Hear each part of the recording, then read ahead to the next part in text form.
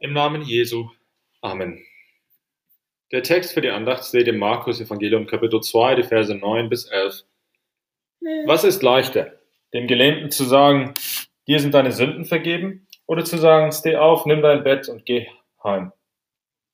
Damit ihr aber wisst, dass der Menschensohn Vollmacht hat, Sünden zu vergeben auf Erden, sprach er zu dem Gelähmten, ich sage dir, steh auf, nimm dein Bett und geh heim.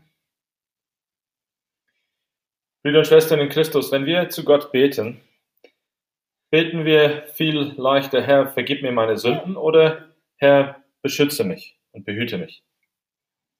Ich würde sagen, dass das Gebet um Schutz leichter über die Lippen kommt, dass das für uns natürlicher ist.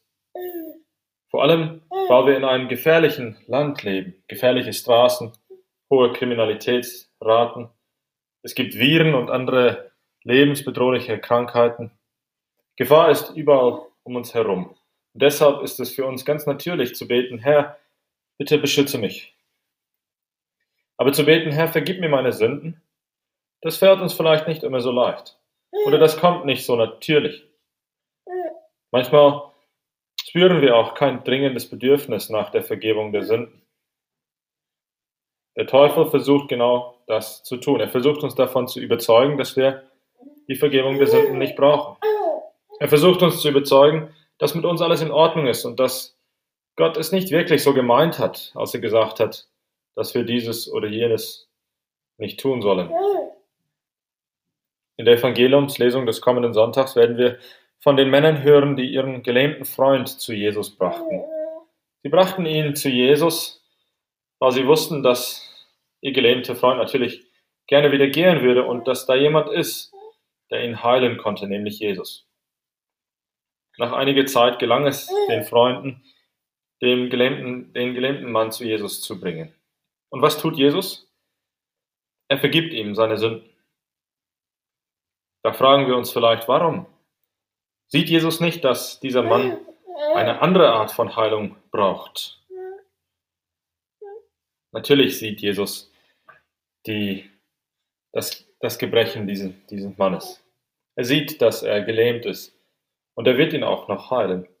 Aber Jesus sieht diesen Mann in seiner Ganzheit. Er sieht auch seine Sünden. Er weiß, was dieser Mann am meisten braucht. Und er weiß, was wir alle am meisten brauchen, nämlich die Vergebung unserer Sünden. So, was erwarten wir von Jesus? Erwarten wir, dass er unser Wunderheiler ist? Erwarten wir von ihm, dass er alle unsere körperlichen Gebrechen heilt? Erwarten wir von ihm, dass er uns bis ins hohe Alter beschützt? Ja, Jesus kann das natürlich auch tun und wir dürfen ihn um alles bitten. Jesus ist wahre Gott. Das gesamte Universum wurde von ihm geschaffen. Er hat die Macht, uns auch körperlich zu heilen. Aber noch viel wichtiger für uns ist die geistliche Heilung, die wir brauchen, auch wenn wir dessen nicht immer bewusst sind. Aber Jesus sieht unsere wahre Not. Er weiß, dass die Heilung unserer Sünden von unseren Sünden notwendig ist, damit wir wieder mit Gott versöhnt werden und auf ewig mit ihm im Himmel leben können.